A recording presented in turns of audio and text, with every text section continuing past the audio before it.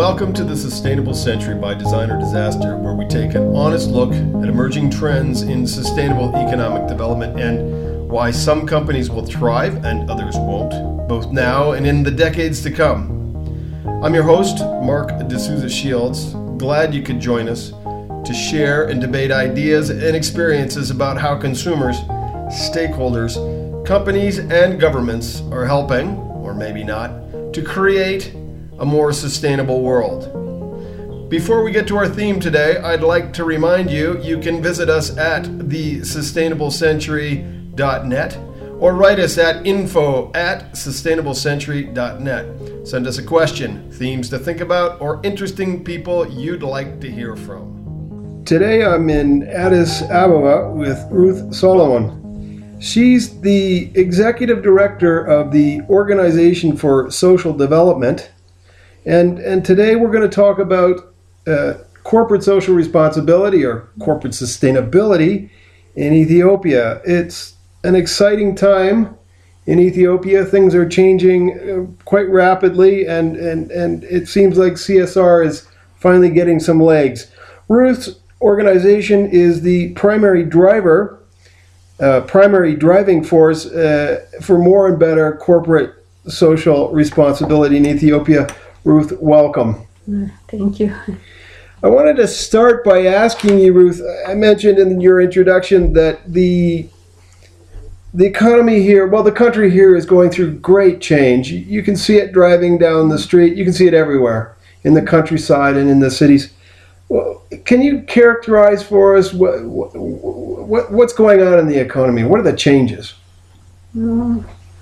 The change in the economy, particularly in relation to the private sector, if you are aware of our government in the past or during the time of Derg, our economy was more of a command economy, so it was the state who was taking most of the roles or playing a role in the service provision and so on.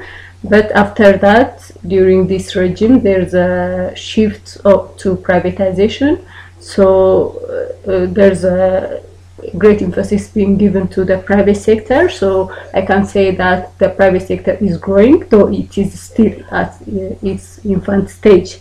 And the other is when you look at the government's development policy or strategy, there's a great push to industrialization.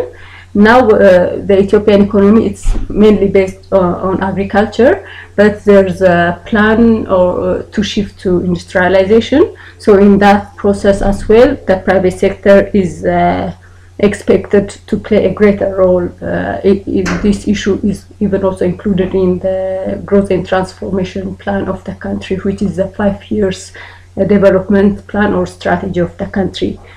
And the other is in relation to poverty alleviation. The government is looking for small and medium enterprises to play a greater role in poverty alleviation. They are expected to provide job opportunities as well as means of living or to earn a living for the poor. So there's a push for developing these small and medium enterprises. So I can say that, the private sector is being given much emphasis to play a greater role in the economy. That's absolutely true. And as I mentioned, you can see evidence of it everywhere in the cities, but in manufacturing areas and even in the rural agricultural areas. So is this a good thing, this push to privatize or to rely on the private sector?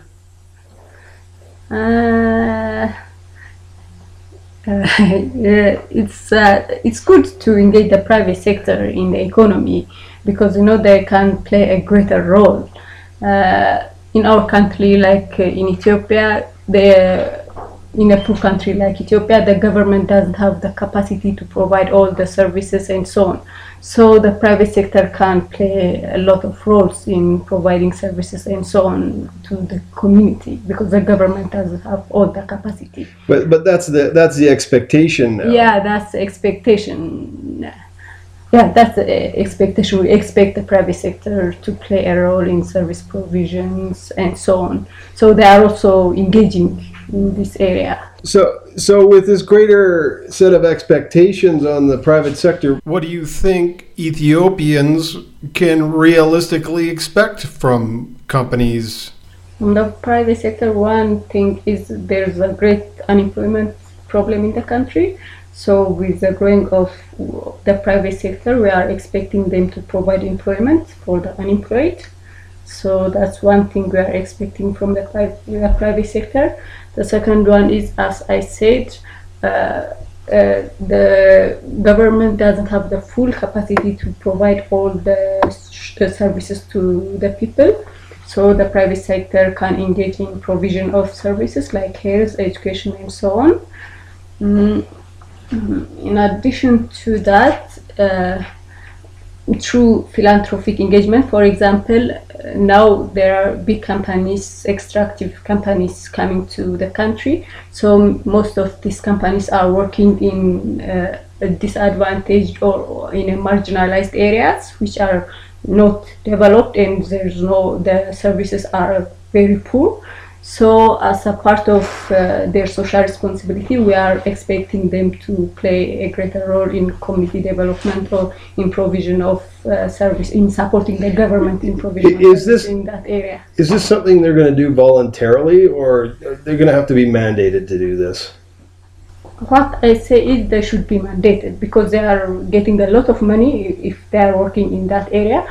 We expect them to earn a lot of benefits from that. So they are expected to return back at least something to the community. So the government must put some kind of obligations on these companies to engage in community development and so on, or support. That's in the extractive areas, right? But what about other sectors of the economy? Even in the agriculture or in the other big investments. In the other big investments, I say that the government should put some kind of obligation on these big investments to invest in the community or to support community development in those areas, because they are earning a lot of money from investing in that area. So the people living in that area should benefit something from that investment, because it's the community giving their lands and so on to these private companies. And you were saying earlier when we were chatting that some companies are doing this already voluntarily, and there's a long tradition of that. Yeah, some companies are doing that. As an example, I could mention the flower companies. They are doing a lot of community investments or community development works. For example, the Shear company is doing a lot of community development works, like it has opened schools, hospitals, and so on in the area.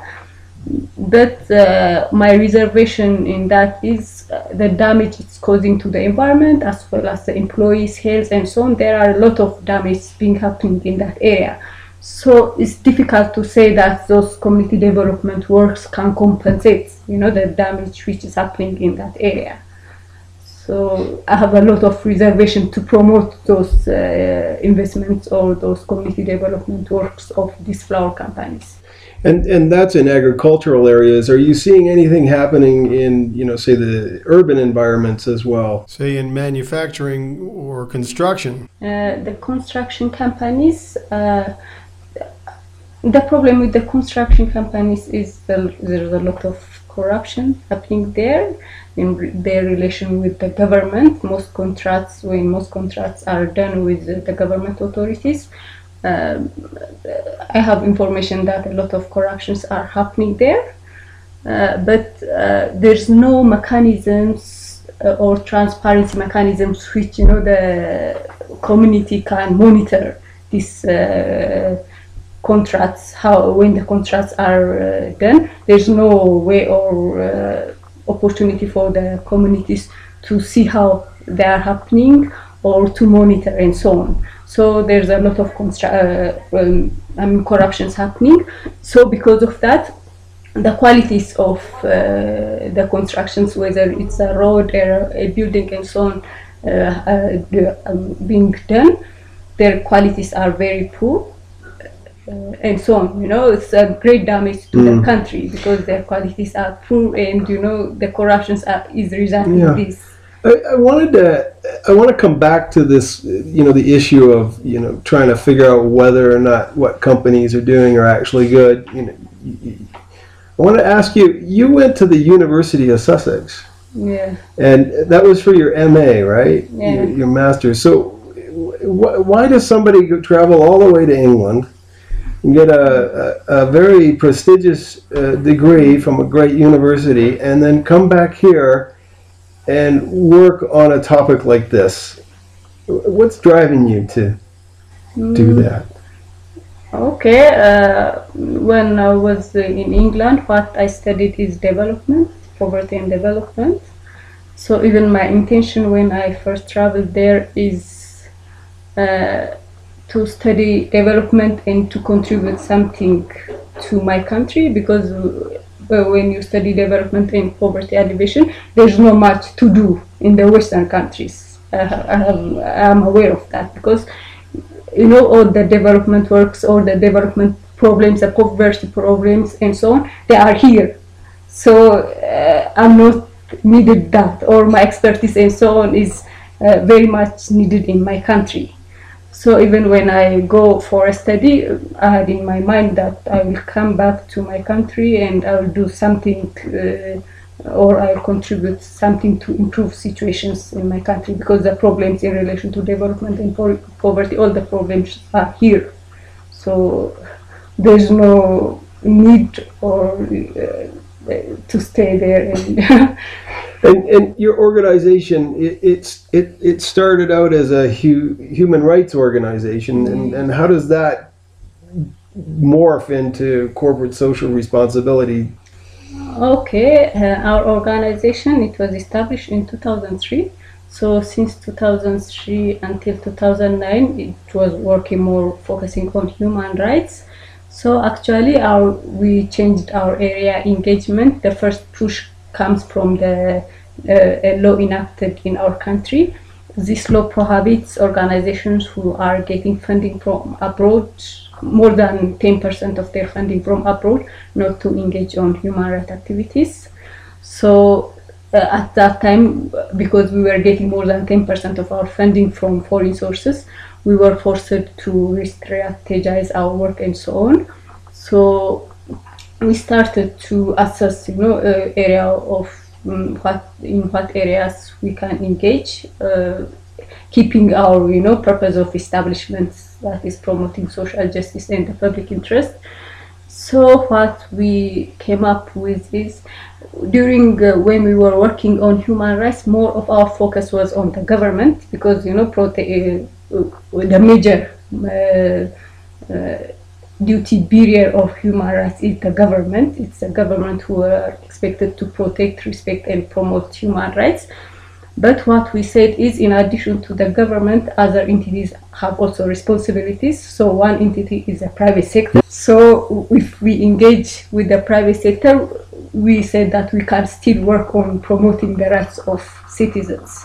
So it's a good way to shift, keeping our purpose of establishment. Well, I understand here that the chambers of commerce have developed or are developing codes of conduct or ethical codes of conduct. Did you see that as a backdoor way to promote human rights as well? Yeah, of course, it's a way to promote human rights, because I had the chance to review the code of conducts being developed by this Chamber of Commerce. So most of them include human rights issues in relation to employees. It has a lot to say about rights of employees, and also rights of children, rights of the community, and so on. It's also talk about the environment and so on. So these codes have a lot to do with human rights issues. So it's a good way to push or to pressure the private sector to respect human rights. And are there lots of companies signing on to these codes? The information I have is about the Ethiopian Code for Corporate Governance, in this code, we have been informed by the Corporate Governance Institute that there are about 60 private companies signed to this code. That's the number of companies. What do they think of it? What they think of it is, as an example, I can raise one incident. We were working on a project about children welfare or rights and business principles, and working with private companies to comply with business principles and to incorporate different child protection codes in their policy documents and so on.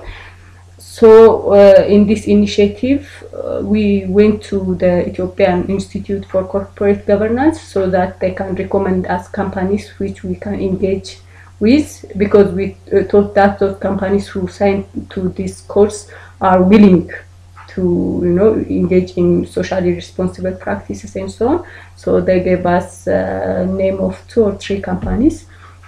So we went to one of the companies. So we told them that we come to this company to ask them if they are willing to engage in such process and so on. But they were not happy about that. And even the manager, he said that they are not even to be part of the corporate code, the Ethiopian code for corporate governance. They signed that code because they have been pushed by the Addis Ababa chamber and so on. So they want to withdraw from that code and so on. So he told us that they don't have the time, the resource, and everything, to adapt such socially responsible practices in their organization and so on. They are busy with the marketing of the other business. So can you generalize from that experience to say that companies still don't see it to their advantage, or what the advantage might be to start being and advertising their corporate social responsibilities? Yeah, I think there's the same thing with other companies as well. It's difficult for them to see. They want to see some concrete short-term benefits from being engaged in such initiatives and so on. But when we come to Ethiopia, especially with those companies who are producing for the local market, the community is not that much aware about the corporate social responsibility and so on. So the community is not concerned whether the company is engaged in socially responsible practices and so on to consider buying products from that company. So these companies, they don't see any incentive in that. For those companies who are producing for the international market, because the consumers there are very much concerned about these socially responsible practices and so on, they have the incentive. But for the companies here, usually they don't see the benefits, and they ask us for the concrete and short-term benefit from engaging in such initiatives. So I think creating awareness among the community about this socially responsible practice of the private sector and the benefits the community can get in this also is very important, because the community can put the pressure, and the pressure can create incentive for the local companies. Well, it seems like you told me earlier. You told me earlier that Addis Ababa means a new flower, and it sounds like corporate social responsibility is something of a new flower that perhaps still hasn't quite opened yet. What do you think the next big steps are? The steps, I think, is when we first change our area of operation to corporate social responsibility, we have tried to do a kind of a baseline survey or an assessment. So what we have identified is most of the companies or the community, the chambers and the governments, the responsible government organs, they are not even aware of the concepts of what it is and so on. So the first thing what I think needs to be done is to creating awareness about corporate social responsibility and its benefits to the companies as well as to the community and at large to the country or the economy of the country. We need to create awareness about that and to show to these all stakeholders how the country can benefit from corporate social responsibility. One thing we need to do is this. The other is adapting of or enacting policies which can encourage the private sector in corporate social responsibility initiatives. It can be like tax incentives and so on. The other is just this Chamber of Commerce and so on. They should be engaged more on, adapting this code of conducts for the business community. And also instituting follow-up mechanisms like reporting and also recognizing those companies who are performing good and so on. There's one initiative we are working with the Ethiopian Chamber of Commerce. They have developed a model code of ethics for the manufacturing and service sector. So we are trying to work to introduce the course incorporated in this model code of ethics, and also to institute some awarding, annual or biannual awarding ceremony and so on, biannual award for the business company, which will to award those companies who are performing good or complying with this course.